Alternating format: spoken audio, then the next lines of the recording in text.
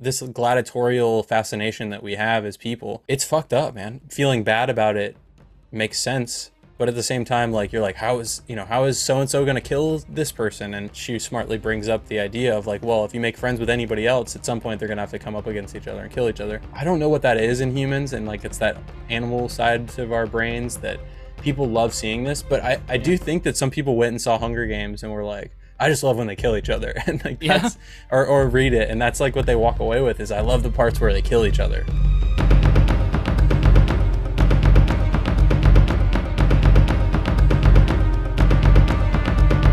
Welcome, friends, to episode 291 of the Ink to Film podcast, where we read the book and then see the movie. I'm writer Luke Elliott. And I'm filmmaker James Bailey. And this week we discuss Suzanne Collins' 2008 novel, The Hunger Games. We're back to movies. We spent some time covering TV shows. Our favorite little projects are these film adaptations. Do an episode on the book, do an episode on the film, classic.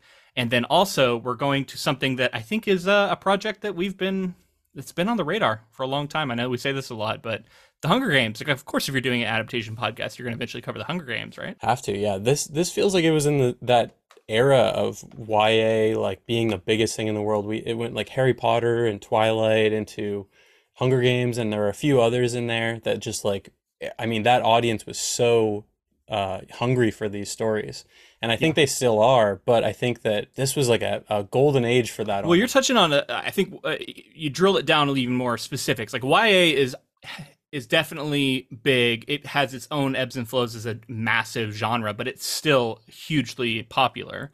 But there was a specific period, like mid 2000s to early 2010s, where YA dystopias were having a big moment. Yeah. And The Hunger Games is definitely like the forerunner of those. There's like the Maze Runners books, I think. There's, Yeah, I remember that. I mean, I don't know them all. Divergent. It was never something I read a ton of, but I was always aware of. I have read this book before.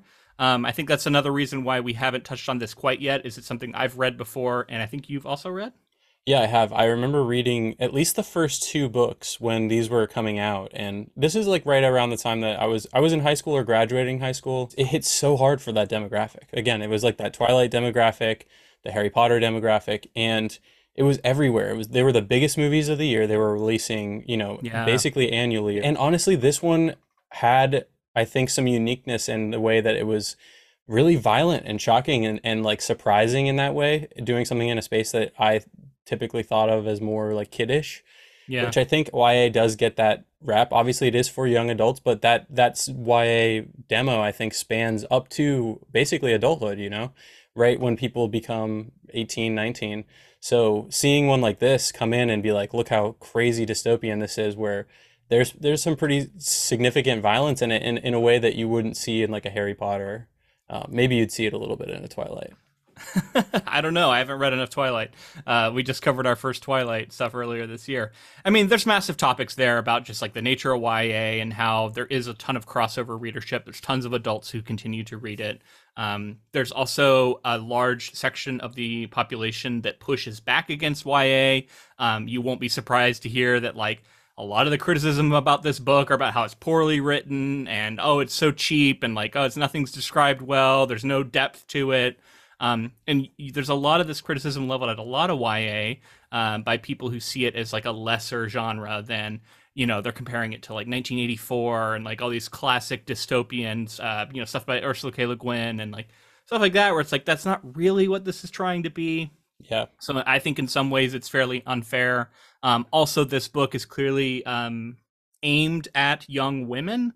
So once again, you get that same Twilight problem where a lot of society doesn't like books that young women like. So Yeah, pretty sexist in nature. kind of stuff. Right.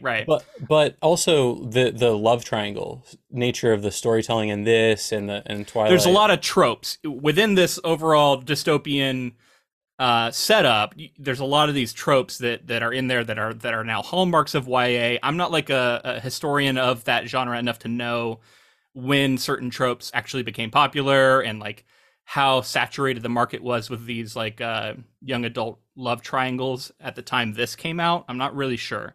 Maybe if you know more, let us know. But to me, it's like one of the prime examples of it that I think from now, like from this onward, a lot of people look at Hunger Games and look at Twilight and talk about the love triangles. The thing that stood out to me though is that maybe this was targeted towards women, but like I read it as a young man, you know, like Yeah, I said, basically high school age, and I enjoyed it because there's this premise that I think draws people in. It's this idea of all these different districts and they're fighting, they're forced to fight, and then reading it this time.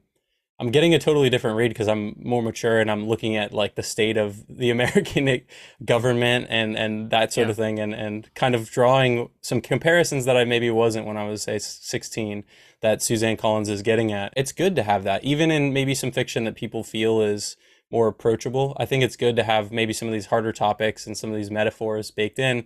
And it's always fun to see this group of possible rebels. I guess in this book they're still kind of Yeah. just like dealing with it and they're building up to a possible rebellion, but you can feel that like their tensions are high and that you know, people are just being the class system that's set up here is just so unbalanced and it's just ready for upheaval. I want to put a pin in the whole concept thing because there is a bit of a controversy around this project.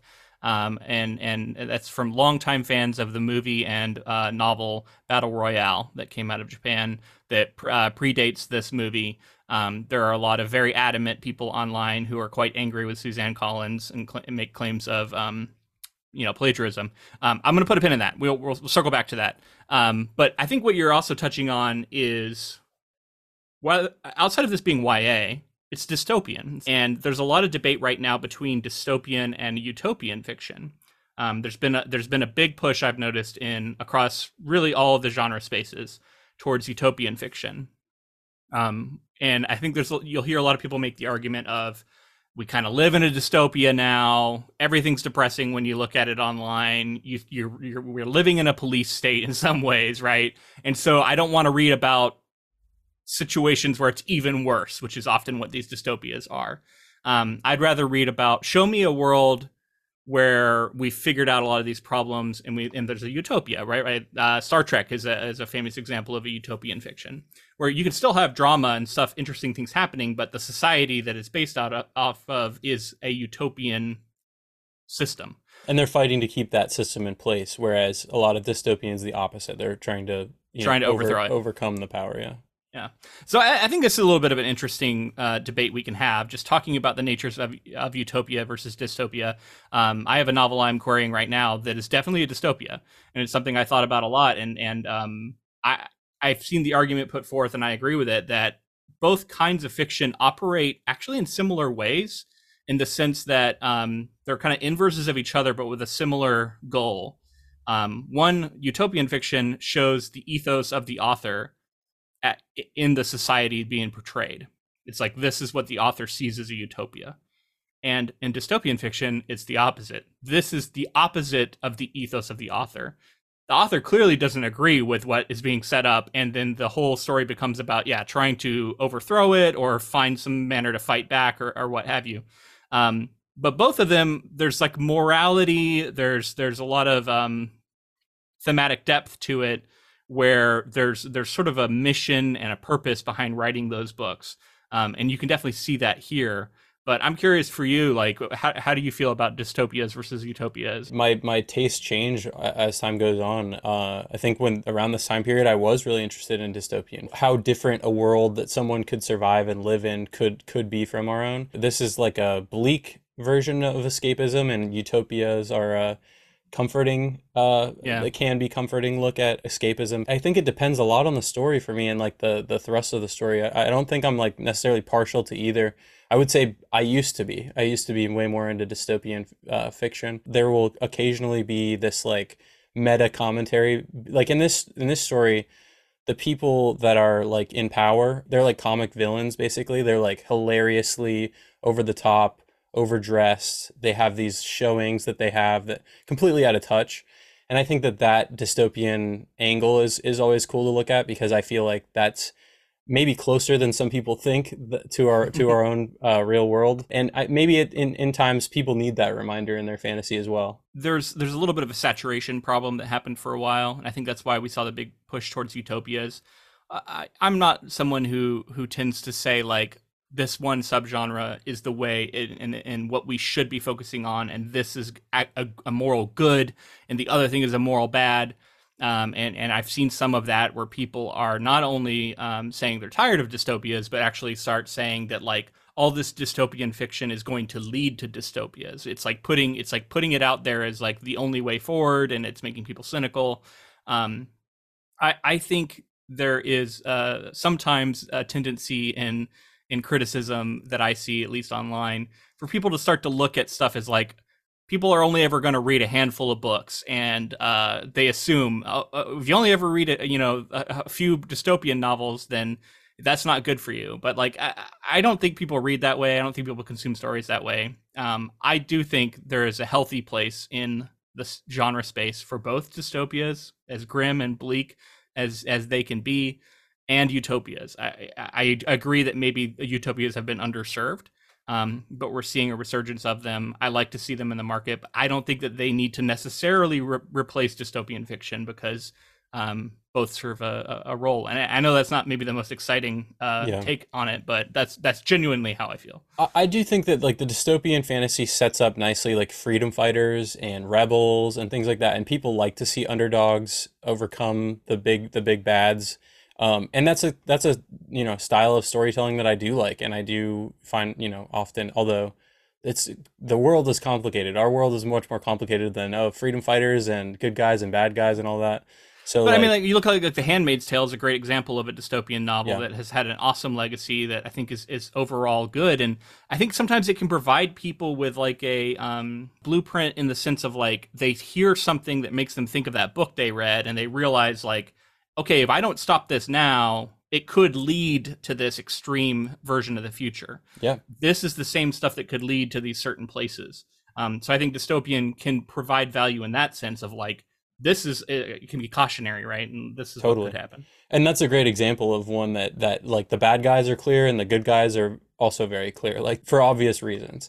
And I was just like in drawing parallels to our own world, it's interesting how like a freedom fighter is a freedom fighter until they're a terrorist in the global sort of Yeah. consciousness. Like however that comes down is like based on a matter of perspective, and it's interesting to think of it that way. So I think next up, let's jump into the story, because Suzanne Collins definitely was thinking about a lot of this as she came up with the story and developed it. Before we do, I want to do a little bit of housekeeping. We are coming up on our final quarterly project of the year, where our community votes for a project for us to cover. I just want to get a couple of dates out here. So we have a suggestion period between now and the 23rd, which is Thanksgiving. So between now and Thanksgiving, go on our Patreon, comment the name of a adaptation you want us to cover, and make sure to like the comment, because what I'm going to do is I'm going to count the total number of likes per suggestion. If you see other suggestions on the list that you like, maybe like those as well. After that period is over and we have all those suggestions in, I'm going to take the top 4 vote earners and put it in a dedicated poll on our Patreon, and that will run up until the end of November, so the 30th. And then at that point, we'll have a selection for what will be our finally quarterly project, and we'll be able to announce it during the Hunger Games movie episode, which will come out that week. But let's get into the bio of Suzanne Collins. So Suzanne Collins was born in 1962. She's an American author and television writer, best known for her young adult dystopian book series, The Hunger Games. She was born in Hartford, Connecticut, and her father was in the U.S. Air Force, and he served in the Korean and Vietnam Wars. She has early memories of him fighting in these wars and her learning about it on TV and being quite worried for him. She would go on to study arts. She was a theater arts major. She has an MFA that she got from the New York University Tisch School of the Arts. But she really began her career as a writer in 1991 when she started writing for children's television shows. She worked on Nickelodeon, including shows like Clarissa Explains It All, The Mystery Files of Shelby Woo, Little Bear, Oswald, Wow Wow, Wubsy. A lot of stuff I haven't heard of, honestly. But she was also the head writer for a PBS spinoff, Clifford's Puppy Days. So remember the Clifford the Big Red Dog? It was about the puppy days. Cool. She even got a Writers Guild of America nomination for her for co-writing the critically acclaimed 2001 Christmas special Santa Baby.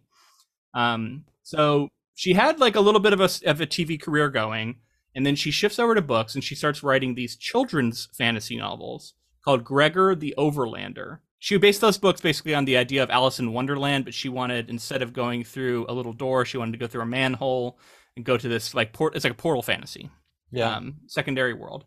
She published 5 of these books, so she was actually fairly established, had some success with those, had this career writing writing TV, and then somewhere around 2006, she remembers laying in bed watching TV and flipping between the channels, and she was flipping between these reality shows like Survivor. This was like when these were really big, right? All these different reality shows, and she'd be flipping, and she'd go between those and news, or it was updates about the war in Iraq and everything that was going on there. And she thought just the juxtaposition of those two things was so striking.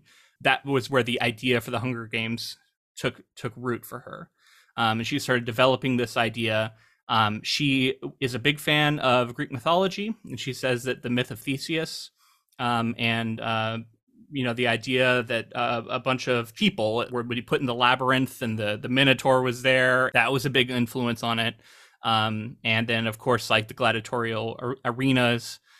She says all of that was an influence. She was looking at reality TV, and she wanted to talk about this idea of the just war. In an interview with the New York Times, she said, "The just war theory has evolved over thousands of years in an attempt to define what circumstances give you the moral right to wage war and what is acceptable behavior within that war and its aftermath. The why and the how. It helps differentiate between what's considered a necessary and unnecessary war. In the Hunger Games trilogy, the districts rebel against their own government because of its corruption. The citizens of the districts have no basic human rights and are treated as slave labor and are subjugated to the Hunger Games annually. I believe the majority of today's audience would define that as grounds for revolution. They have just cause, but the nature of the conflict raises a lot of questions. Do the districts have the authority to wage war? What is their chance of success? How does the reemergence of District 13 alter the situation? When we enter the story, Panem is a powder keg and Katniss is the spark." So clearly she has all these designs on like a bigger story she wants to tell. You could argue not a lot of that is present in the first book, other than a lot of this like setting the stage for that would come later in the trilogy. Now that you say that, I totally pick up on that. And that's like kind of what I was talking about with this like commentary on these people that are just like so lavish, and they're living these lives of like blissful. I don't know if they're unaware. I think at some point we learn that quite a few of them are aware and are just like living, subjugating others. Like they're fine with it if it means that they have a better life. It's interesting to start talking about audiences and audiences reading this, because from what I remember, these stories had this first book hit really hard, and then the movie hit, and it just became this global phenomenon. And I think interest in the series waned as it went on. Maybe I'm wrong on that. I need to look at some numbers and like really dig into that. And maybe when we get to the movies, we can talk about that, because viewership might be a good read on that. And that's really interesting, because it's almost like the spectacle of the Hunger Games is what brought people in this premise. And then they stuck around for that, and then were less interested in the overthrowing of this corrupt, machine that was there. I think there's some accuracy to that. So I wanted to introduce all of these things that Suzanne Collins has said were behind her coming up with the idea. We're developing this. And then I want to get to the Battle Royale controversy. So people online have noted that there's this novel called Battle Royale by Koshin Takami. Sorry if I'm mispronouncing that. It came out in 1999, and it tells the story of junior high students who are forced to fight to the death in a program run by a fictional fascist totalitarian Japanese government known as the Republic of Greater East Asia. It's a dystopian novel set in a world where Japan, the fascist government of Japan, succeeded in World War II and took over. And there's a lot of lessons that I think are trying to be imparted, but underneath it all, there's this setup of this game. It's televised. There's former winners are the mentors. There's a lot of similarities. There's even a romance between two characters. It's a bunch of young people fighting to the death. People noted that, like, this is really fucking similar. I remember. It came out before. I remember how big this was. Like, this was a huge deal. Like, because I know it from the film. Like, I remember seeing the Battle Royale film, and people would come out of the movie and be like, I would rather watch Battle Royale, especially a certain demographic of people. I think that's key, certain demographic. But let's continue. So the English translation of that novel comes out in 2003. So only a few years before Suzanne Collins would begin writing The Hunger Games. I think the movie came out before that. The movie was quickly adapted the year 2000. However, from what I could find in my research, there was no legal American version of Battle Royale like available to watch legally in America until 2012. Oh wow. It's not impossible that she could have found the movie. It seems unlikely. The possibility exists that she could have seen it.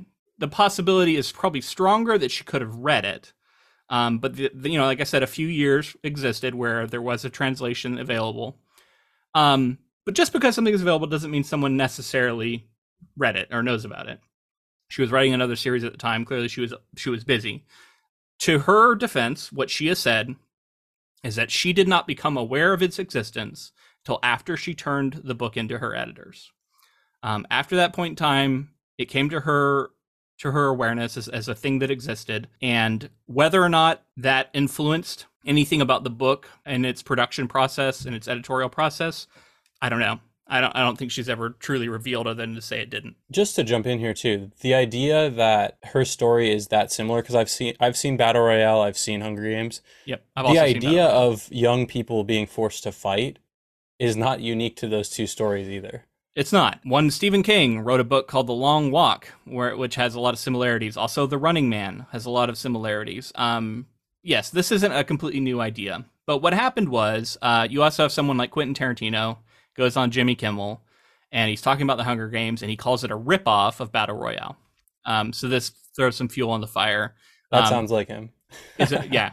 Tarantino's a big fan of Battle Royale. He ends up casting one of the main characters in it to be in Kill Bill, right? Like he's a big fan. Yep. And I think this is what happens, right? A lot of people see Battle Royale and they see it as like a darker, bloodier, more over the top version. It's more morally gray. It's not as simple as you can maybe read Hunger Games in some ways. It's kind of designed for dudes, if I were to put it plainly. And so I think a lot of people on the internet latched onto it. It's kind of a cult thing too, right? Like it doesn't have that mainstream success. So a lot of people latch onto it. And I think there's a lot of very adamant people who love Battle Royale, which admittedly, I watched the movie and I thought it was very good. It's something we could cover in the future. It would be fun to do. I haven't seen it since the initial time I saw it, but I remember liking it as well. Yeah, so it's good. I just think that there was a certain attitude that it was like, we need to take down Hunger Games and establish that Battle Royale is the one that people should be excited about. For American audiences, for Battle Royale to come out in 2012 lines up perfectly with Hunger Games. So both were like available to Americans at the same time. So that's probably why they were pitted against each other as well. There was going to be an American film adaptation of Battle Royale that was set to come out. But then in April 2007, the Virginia Tech shooting happens, and it kind of the talks about this cool off. And they're like, maybe this isn't the best time for this. And then it kind of started to come up again. But then after Hunger Games does so well, it was kind of seen as like a lot of people are going to look at this and think it ripped off Hunger Games.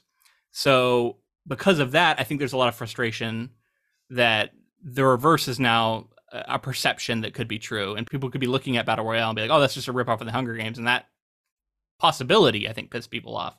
And because of that, this American version never really happened. Whether or not I think that's a good thing, I don't know. That's debatable, right? Because I don't know. These American remakes of foreign films is not always, something that I think needs to be done. So agreed. Very rarely am I like, oh, did you see the American version? It's usually like they see that it was done well in another culture, and then they're like, let's Americanize it and make some money on it. And Fincher did it with Girl with the Dragon Tattoo, I think, to a great success. I think people like that movie. But then there's for that there's plenty of others, like Old Boy, a Korean film, was turned into an American version, and it's not, watch the Korean version. I think that's the lesson, is like, just ultimately you'd probably be seeking out the original Japanese version anyway. And through this whole conversation, I just feel like my opinion on this is both can exist, and I think it's weird that it's like people are so passionate about joining a club and like tearing something down or being or liking something, and at some point it's like, if it's not for you, it's not for you. If it is, it is, and like no need to piss on anybody else's fucking parade. And what's funny is even if she was inspired by Battle Royale, like she didn't like plagiarize it. There's just some similarities in the ideas, and like if you can lay out, there's a bunch of similarities, but there's a ton of things that are very dissimilar about the two. So let's move on from it. I know it's a controversy. To me, it's one of those where I honestly think she developed it in a similar way that the author of Battle Royale developed his novel. Like there is a lot of this stuff already out there, and they're writing them at similar times. Sometimes these things happen. There's parallel thinking. If we're talking about a man writes this story and it's for men, then it's an influence. Then she would have been influenced by Battle Royale, and she would have been doing her own version on that style of story. But instead, it was just like it was binary. It was she plagiarized. So I don't understand that. Squid Game, I think is a guy, has said that like Battle Royale was a huge influence on Squid Game. So this kind of stuff happens all the time. But anyway, let's move on from that. I just wanted to note it. It is a big thing that you'll see whenever you look at Hunger Games online. I feel like you find somebody talking about Battle Royale. This series goes on to be hugely popular, sells 100 million copies, something like that. It's being listed in like the top 100 most influential novels of all time. You got Stephen King weighing in on it. First, it seems like he was a fan. He talked about its breakneck pace and how, he couldn't put it down. A few years later, he comes out saying that it's kind of forgettable. He wasn't compelled to read on further. And he kind of dissed the book. It's interesting. I don't know why the change. You've got John Green giving it a blurb. You got some of the biggest names giving it blurbs. The author of Twilight's giving it a blurb. So it's one of those books that just catches on fire and everybody loves it. And we get this massive film adaptation that comes out and does incredibly well. So it's one of those where everybody's making money, so everybody has an opinion about it, and there's lots of ink being spilled about it. It's interesting when something like this is such a massive cultural phenomenon, and I feel like it went away so quickly. Like I felt like it was like a 5-year, it was burning so bright for 5 years, and then like there was nothing. And then the reason we're covering it now is that there's actually a book that was written in 2020 that is being adapted, that's coming out in theaters like this week, basically, or the next week.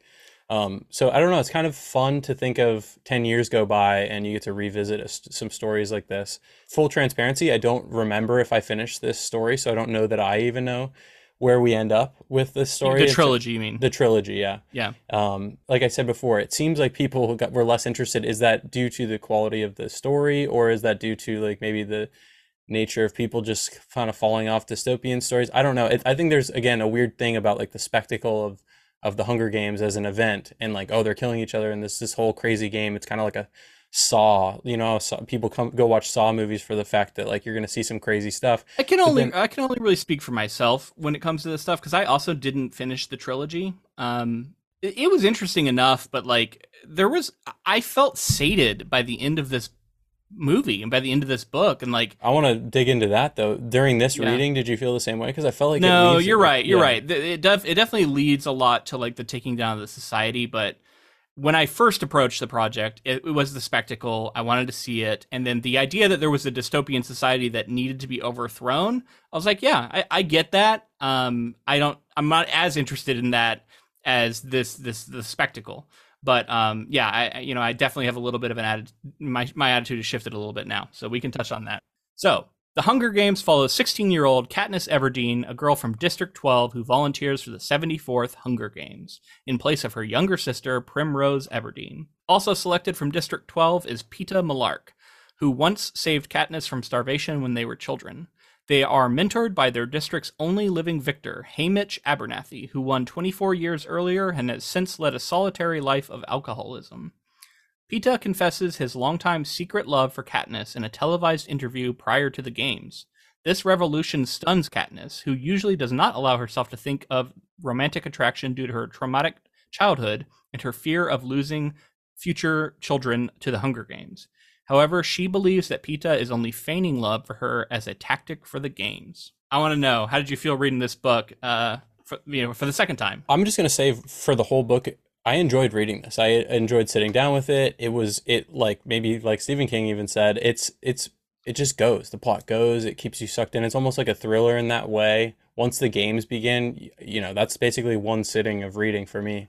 And I like the premise. I like the world that's built up. I like the all these characters have these skills because of the situations that they're in. Like they've, you know, there's these people who are basically have been bred to compete in this competition, but you see Katniss here with Gale and Peeta and a lot of these other people. They have these skills that they've been forced to acquire based on their lifestyle, like Katniss with her hunting, that make them very capable and fun and interesting. They're kind of forced to grow up really quickly, but then they're also going through relatable things that you go through at that age, like figuring out what it's like to be in love or to start liking someone, and realizing that other people may be interested in you.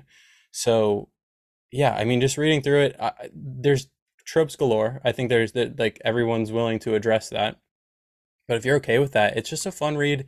I like a lot of the stuff that they do with her motivations, like her relationship with her sister, her relationship to her family, and the way that they've lost her father, and she's kind of had to step up, and she kind of snapped her mother back to some sense of you know, being there for the family, and then the ways that she's kind of addressing that in the games, that she's realizing like how much trauma and stuff she's been kind of pushing down and suppressing while trying to provide for this family when she's out there. I think it's interesting that she'll kind of flash back and think about some of this stuff. I was struck by how propulsive a read this is. You know, I've read a lot of different kinds of books now on this podcast, and I wouldn't say I'm always drawn to the like super fast paced thrillers, you know, to stuff that just you can't put it down. There is a certain magic to those kind of books, and there's definitely here. It's gosh, this is an easy read, and by the sense, and like in a good way. Like if you if you feel like, oh man, I haven't read a book this year, and you want to knock one out real quick, grab Hunger Games. You read this thing quick, because it's so well crafted, so well plotted. The characters are immediately identifiable. They differentiate. Their motivations are simple and clear. It appeals to your emotions. There's all these great things. You're in a clearly dystopic society where there's clearly a lot of oppression and bullshit going on, and it gives you someone to be mad about. And then that's all before you even get into the games. But in this opening chapter, what a brilliant opening chapter. Leads up to the selection of her beloved sister and Katniss volunteering in her place as tribute. What a great way to end a first chapter, right? Like that's gonna catch some attention. Yeah. And it reminded me a little bit of, there's a story called The Lottery that Shirley Jackson wrote that I read recently, and I was like, I wonder if it's a little bit to do with that. But there is tropes, like you said. There's become hallmarks of the genre. This is written in first person present tense, which became kind of like a popular fad in YA. And I don't know if it's like this was a part of that or like started it, or was just kind of like right in the middle of it. I don't know. It became a thing for a while where a lot of these YA novels were written in this first person present. And at times I do find that POV and that style of writing to be a little restrictive. But I think it also, on the other hand, pays off well, in the sense of it keeps it that pace and that propulsion. I think feeds on that style of writing. Is that something you found yourself noticing, that first person present, and how did you feel about it? I did, and I was thinking about, I was like, I wonder, I'm just not well read enough to know when somebody's doing it, if it's abnormal, like in a YA space. I was like, it was somewhat abnormal. At the very and least. this, I think the first person does a lot of heavy lifting here too, for that relatability factor for those young audiences, or people, just that really anyone who wants to read YA. I think that they want to relate to these characters in ways, and getting the I'm feeling this way, I am thinking this, you're so close to that perspective. Yeah. Some people view it as almost gimmicky because it's a somewhat unnatural way to tell a story, to narrate events as they're happening, right? Like it's kind of like, how is that possible? But the effect, I think, is pretty powerful. Yeah. You do lose a little bit. I think you could analyze things that are lost in the form, but I think it works pretty well here. I didn't find it offensive, whereas some people do. Some people really bounce off of it. Yeah, it's interesting because I didn't find it. I don't know that it's my preferred perspective in a fantasy story like this, but it works for me here. And you keep saying fantasy, but I want to check with you. Are you calling it fantasy because it's dystopian and because it's in the future? Because a lot of people would say this is a YA sci-fi. I guess that's true. It is Yeah. our world too. So it's kind of like Yeah, future North America yeah. is my understanding of what So I guess Panorama yeah, is. I shouldn't have been calling it that. Good catch there. Yeah. Yeah, I'll just call it dystopian sci-fi, I guess. Yeah. Yeah, sci-fi. Yeah. I want to talk about some of the characters too. Like, granted, this whole Peeta, Gale, Katniss love triangle, I think it can be very attractive for that audience.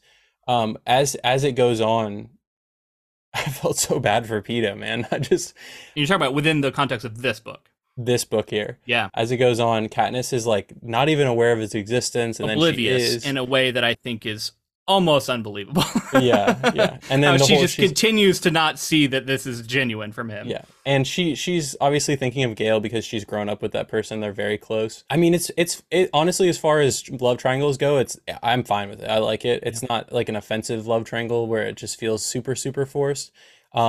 Especially in this book. I didn't feel now we don't get a ton of Gale either, so there's that. Yeah, and that's fair. You know, like I don't know much about Gale. I haven't read on. I barely. I think I saw the sequel to the movie, but I don't remember it very well. And honestly, I think the fact that I wasn't as taken with the second movie is probably what stopped me from going on with this series. But just Yeah. real quick, talking about the love triangles, I think this is actually a really good one. I think Gale and Peeta represent such different kinds of people. Like Gale is so similar to Katniss in what we hear about him, at least, is he's a hunter. He's, you know, he's very capable. He's masculine. He's violent. He's a fighter, much like Katniss. Whereas Peeta is not that. Like he's much more of this like diplomatic guy. He's a baker. Like he has strength to him, of course, but like he's not a violent fighter kind of guy. He's a He's very not different kind of experienced in dude. that realm either. Like it's like he can wrestle, I guess, but he's not like a hunter and survivalist. Yeah.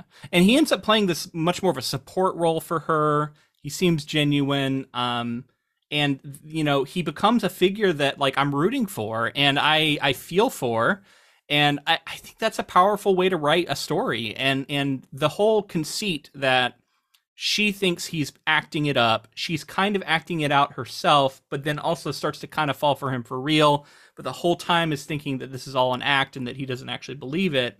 Um, yeah, maybe it's a little obvious and a little dramatic, but like in the context of the games and the idea that like if you play up the romance, you're going to appeal to the audience, and so there's a clear incentive to do that. It works, and ultimately, it's one of the things that keeps this book so propulsive because as much as you're enjoying the spectacle and all that stuff, like the dynamic between the two of them is really engaging. It is, yeah. And then there's all these big characters too, like Effie Trinket and the Caesar Flickerman. These like larger than life characters that are from the capital, I think it's called. Yeah. They are just like joke characters that slowly, I think that she's doing a good job of like adding a little bits of humanity, but then like Yeah. little bits of no, they've completely drank the Kool-Aid. Yeah, I mean, like you can definitely argue that like some of the people on her team, she does a good job of like, yeah, they're kind of awful, but like there's a little bit of humanity still in there. Yeah. You know, think about like Effie is a good example of that, where like she's so ridiculous, but she kind of cares in her way. And then you look at someone like what was his name, Cinna, sort of her who puts her in the dress, the Wardrobe, fiery yeah. dress, and what you know, clearly someone who cares about Yeah. her. He's a really cool And character. I like Senna. yeah, and then Haymitch, He's like maybe my favorite character. sure, Haymitch. he fits the bill of the mentor archetype character in these Yeah. stories perfectly well. But I love the way that you know he's like I'm a sucker for a character like this. Like he seems like he's a drunk buffoon, but actually he's quite wise. Yep. And it takes a little while for him to like recognize that there's something here that he needs to actually care about because he's been burned so many times in the past. Like he's cared about other people who die, and his way of not doing it, like, it makes total sense. And then you know throughout the book, the respect you have for Haymitch, I think, grows over time, right? And like the way that he's able to strategically manipulate things.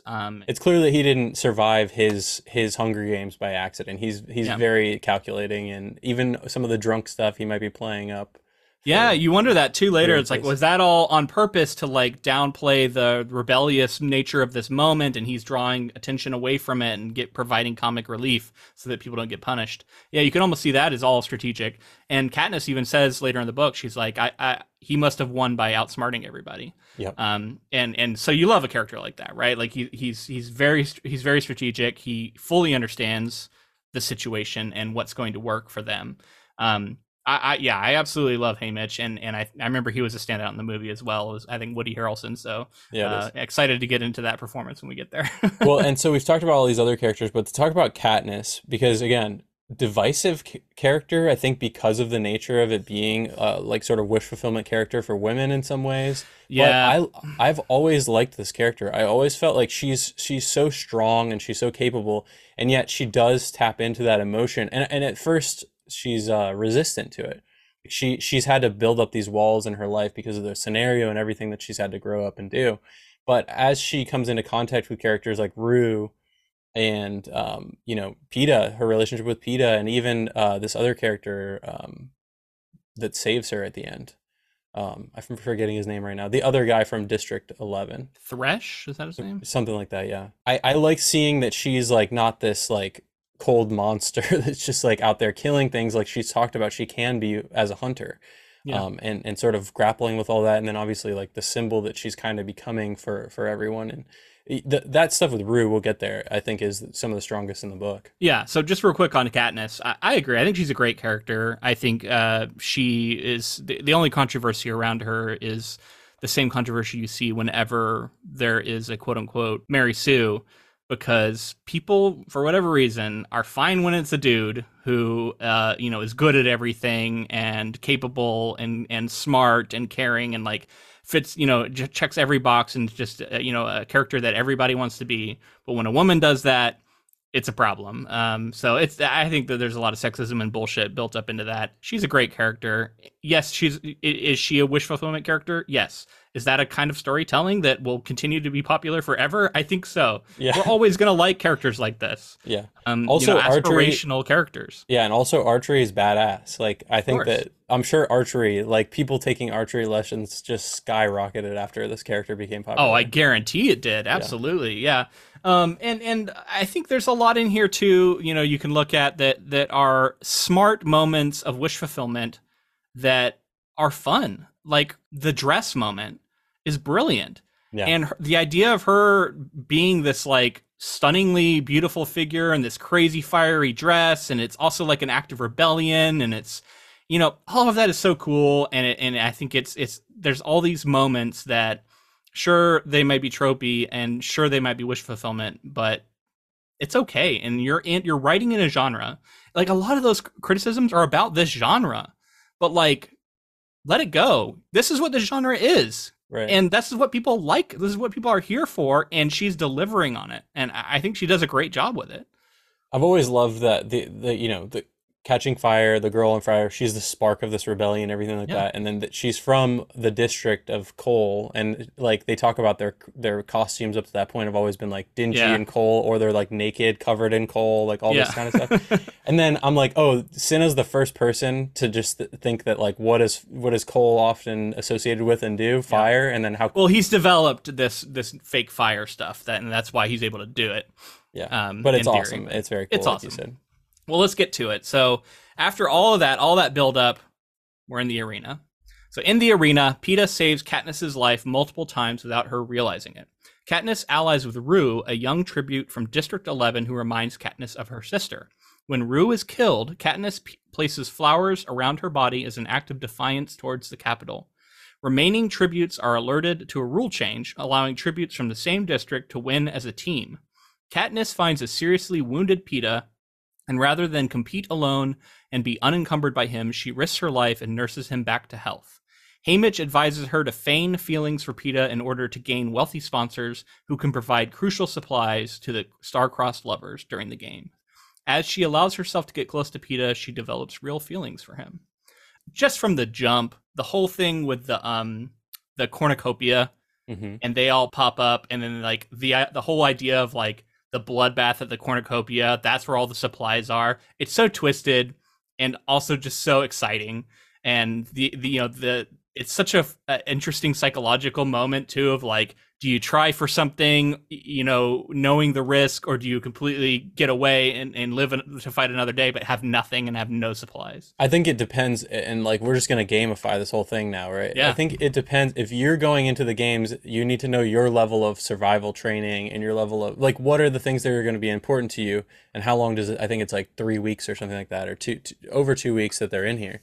And so I'm like, that's how you weigh that risk reward is like if you think you can survive, like if I'm Katniss, yeah, I'm out of there immediately, no Yeah, question. but she goes for some stuff. Which is, kind of Well, that's maybe the a whole thing. blunder, Peeta's trying to but tell her not to, yeah. but she goes for it anyway. But there's other characters where I'm like, if I'm Peeta and I'm like, he's not he doesn't have the skills. I understand why he played the games pretty smart too, the way that he teamed up with some of those careerists or whatever they're called. Yeah, the careers, I think, is just what they call Careers, them. yeah. Yeah, from the other districts where it's like an honor to go fight in it, and people like train their whole lives to go fight in it. Right. And so for him to team up with them and he can keep an eye on them so that Katniss is safe, and then also, get access to some of that food and some of the supplies is really smart. Because And again, what just it's not like these people don't choose to be here. They're lottery systemed into it. So it's like, it's not like if you're not training your whole life leading up to this, then, you might have to figure out some risky stuff to survive out here. it immediately sets up this very interesting dynamic, and this is totally present in Battle Royale, where the thing you're watching is so fucked up and brutal and violent, and it is a satire of reality TV. It is a condemnation of this kind of entertainment, and you're enjoying it as a reader because only because there's like this element of it's not actually happening to real people. It's fiction. So I Right. think that's why we're able to enjoy it. But you can't help but feel a little guilty, at least I couldn't at times, for how enjoyable it is and how fun it is to get caught up in the games Yeah. when they're clearly, highly unfair, unethical, awful Yeah. situations. This world is so accustomed to death and this kind of like murdering that's going on. So you see these characters and they're like, Katniss does have a moment of being like, whoa, that was the first person I ever killed. But every single one of them is coming into the games and they're like, yeah, I'm gonna fucking kill some people. Yeah. And like that I'm glad that it's addressed in some way, but like that it takes obviously like certain things, motivations pushing you to do that. But at the same time, all these people are psychos, dude. Like they're all Yeah. just like going in willing and ready to kill people. The underlying structure of the games are just so brutal. Everything about it is designed like, the whole idea of the cornucopia and like fucking like 12 people die on the first day, like, and Yeah. that's the standard. That's crazy, but also like you could see it in this situation, like it would probably play out that way. And then the idea of the game designers and the people who are like running the game and how they constantly like people get bored, and so you're trying to like you're like, oh, there's not a lot has happened today, so we're gonna create a fire, or we're gonna release some wild animals or whatever. We're gonna push them towards each other so that they'll fight. Yeah, and it'd be different if it was like if nobody's watching and things are just meant to play out. You as the reader and as the viewer for the movie, you would think, okay, I'm just gonna do what Peeta does before he gets hurt and go hide and just hide out the whole time. But they're gonna see that you're doing that and they're gonna send fucking fire your way or these fucking mutant dogs. They force you to play the game essentially. Right. Like they force you into it. Once you get into the games, like you said, like I think I did read this in one. Like this is the stuff that you just fly through. And it's like half the book, so it's not Yeah. like it's a small. And it's I don't know how many pages it is, but it's not a small book, but it's so propulsive. I do want to address what you're talking about before that this gladiatorial fascination that we have as people. It's fucked up, man. Feeling bad about it makes sense. But at the same time, like you're like, how is so and so gonna kill this person? And she smartly brings up the idea of like, well, if you make friends with anybody else, at some point they're gonna have to come up against each other and kill each other. I don't know what that is in humans, and like it's that animal side of our brains that people love seeing this. But I do think that some people went and saw Hunger Games and were like, I just love when they kill each other, and like that's or read it, and that's like what they walk away with is I love the parts where they kill each other.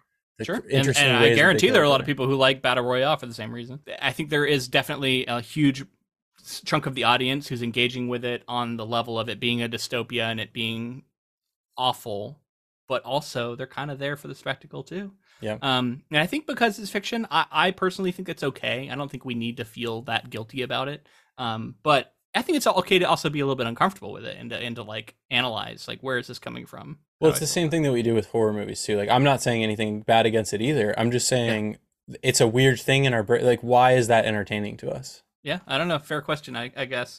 Let's talk about Rue a little bit. So Rue is set up to be this like cute, sweet girl who befriends Katniss, who's like jumping around through the trees. She's clever.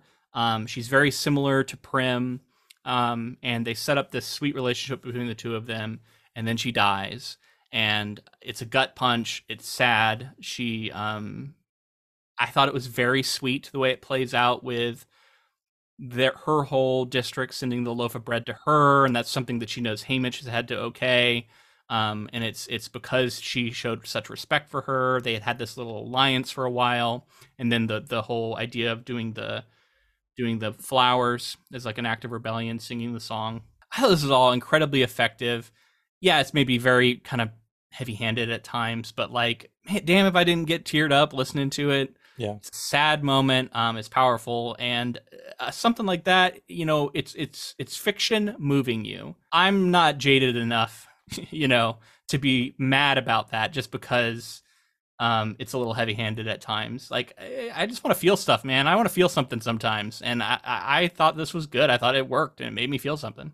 I'm with you. Yeah, it's the most effective part of the story to me. The parallel with Prim, having a parallel with her sister, and then the character being wholly her own in ways. Obviously, like they she draws attention to the ways that she's different than Prim, but yeah, just like protecting someone like this in this bleak environment where you know that it's not going to end well. It's like really compelling stuff, and clearly her death motivates Katniss, which is this interesting thing about like killing a character to motivate another one. Sure. But And at you the could same, analyze, you know, there's racial things going on. There's lots of potentially troubling history with characters like this, yeah, and using them to motivate other characters and white characters specifically. Sure, you can look at all of that, yeah. and that's fair. Yeah, but my point is just that I mean it's just sweet at the end of the day. You see a character who you just can't help but love, you know, has a tragic end. And then to see Katniss sort of take that as a spark to make her Yeah. motivated to then possibly you know, upheave this entire system, I think is at least a good And, message. and the other thing I would say is like you get it on the 10. Like this is about a bunch of children being forced to fight each other, and they're going to murder each other in pretty brutal ways. Yeah, it's not maybe as brutal as Battle Royale, but like, can we be that mad when some children get killed? Like, I mean, like ultimately that's kind of what we knew going in. Hmm. That we were gonna see some of this stuff, but I will say it's also pretty bold of her to make this choice. She had to know it was going to be a big controversial moment. Yeah, she could have not had this character involved in the story, right? It could have Sure. just been about Katniss and Peeta, but instead having another district and seeing the ways that like they're kept apart from each other, Yeah. and how that is, you know, that's what these systems of oppression try to do is, you know, separate people, keep them apart, Yeah. propaganda, all this kind of stuff that we're Well, I seeing kept unfold here. finding that I was thinking about the effect this has on the audience, and not just the audience of the people of the capital, but all the people in all the other districts watching it, right? Like, so you're constantly thinking on this other level of like everything you're seeing is being watched, and she keeps reminding us about these cameras, and so you're thinking like this is going to be a powerful moment for people of you know these acts of rebellion, and you can see how it has like much greater impacts other than outside just the you know moment to moment of the game. But let's get into the final paragraph here. When all the other tributes are dead, the rule change is abruptly revoked. With neither willing to kill the other, Katniss comes up with a solution, a double suicide by eating poisonous berries. This forces the authorities to concede that they have both won the games just in time to save their lives. During and after the games, Katniss's genuine feelings for Peeta grow, and she struggles to reconcile them with the fact that their relationship developed under duress. Haymitch warns her that the danger is far from over.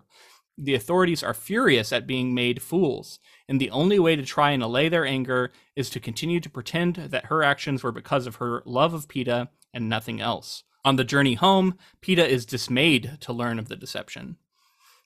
So yeah, ending out the book here as the games come to a finale, a big showdown. We get these like mutant dogs that get released that are like mutant versions of the other people that died.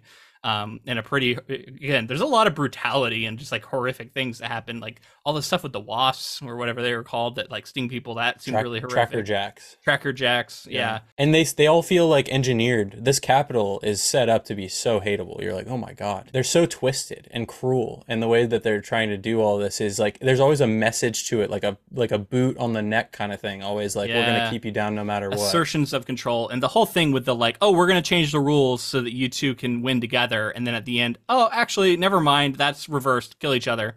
It's such a perfect way to reestablish the fact that no, this is awful. The people controlling it are awful, and it takes their double suicide pact to get them out of it. And so I thought that was just a brilliant way to end the games. Honestly, like this whole thing is so plotted perfectly to a T to have the right effect. And like, I'm kind of curious to see how she does other Hunger Games, this portion of the book, in other books, because I know there are others.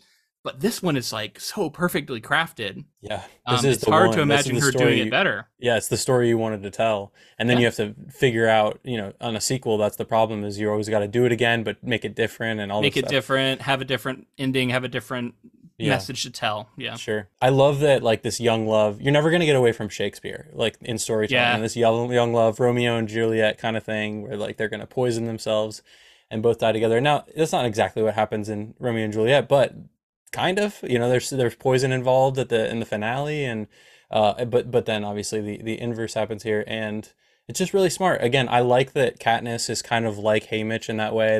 They're clever enough to outsmart this very powerful entity, and they do feel powerful. The capital feels powerful. They feel cruel, like I said, and they feel capable. Like you're not gonna weasel your way out of this, and then somehow they always figure that small window out. These final chapters here at the end, I think, do serve a really important purpose going forward in the rest of the trilogy. Of like this, she hasn't like done anything yet by getting out of these games, and like the capital reasserts its control, reasserts its dominance. Just even like trotting them out and forcing them to watch the games, and they have to put on this performance like they're enjoying it, and they're just like watching all these people die again, and some of these most horrific, traumatizing kind of like moments. An after show for reality shows too, right? Yeah, I really enjoyed reading this book again. I remember enjoying it the first time I read it. I loved it again. I think this is like one of the best YA books I've read, and it's up there for sure. I'd have to really think about it, but it's one of my favorites. Yeah. I think my opinion on it had gone down over the years, only, and that's on me. That's my own, I guess, history with it. But reading it again, I'm just like reinvigorated with like, man, this is a solid story. It's really fun. It's really propulsive. It's like, it doesn't overstay its welcome here in this first book. Like it does a lot of really fun stuff. And then, getting into this adaptation here is going to be really interesting. Cause again, revisiting a specific time in adaptations of YA stories, and specific, that 2010 time period, somewhere before or after 2010, and you get someone like a Jennifer Lawrence in the role, and she just like makes it iconic, and it's an iconic role for her. When I think of her, I often think of Katniss first. All right, so if you want to hear us talk about Hunger Games the movie, make sure to stay tuned for our next episode. I think we're actually taking 1 week off, so we're releasing something from the vault, and then we'll be back the week after that with our Hunger Games film episode. But if you enjoyed this coverage, if you enjoyed us talking about the book, let us know in the form of a rating and review on whatever app you chose to listen on. If you're on YouTube, make sure to like the video and leave a comment and subscribe to our channel. We would love to have you along for the journey. Connect with us on social media. We're on Facebook, Twitter, Instagram, Blue Sky, TikTok. We're all over the place. If you'd like to support this podcast in another way, we do have a Patreon. That's how you're going to be able to suggest things, to vote on upcoming projects. It's how you're also going to get all kinds of bonus content, that we have like a big backlog of now on there. We'd love to have your support on Patreon. And thank you to Ross Bugden for the use of our intro and outro music. All right, man. I'm looking forward to watching this movie. I have a lot of fond memories of it, but it's been a long time since I've seen it, so I'm curious to see if it holds up. And now that the book is fresh in my mind, I want to see which one I ultimately do like better, because I remember there was fondness for it, but I feel like my respect for this book has risen a little bit. So if the movie doesn't also rise, it might not win out on this one. This might be one where I say the book is better. But this story feels very like harvest time because of the cornucopia. I think they usually release around Thanksgiving, so it's cool that we're kind of covering it right around. I didn't even think of that. I love that. Absolutely. All right. Until next time. Keep adapting.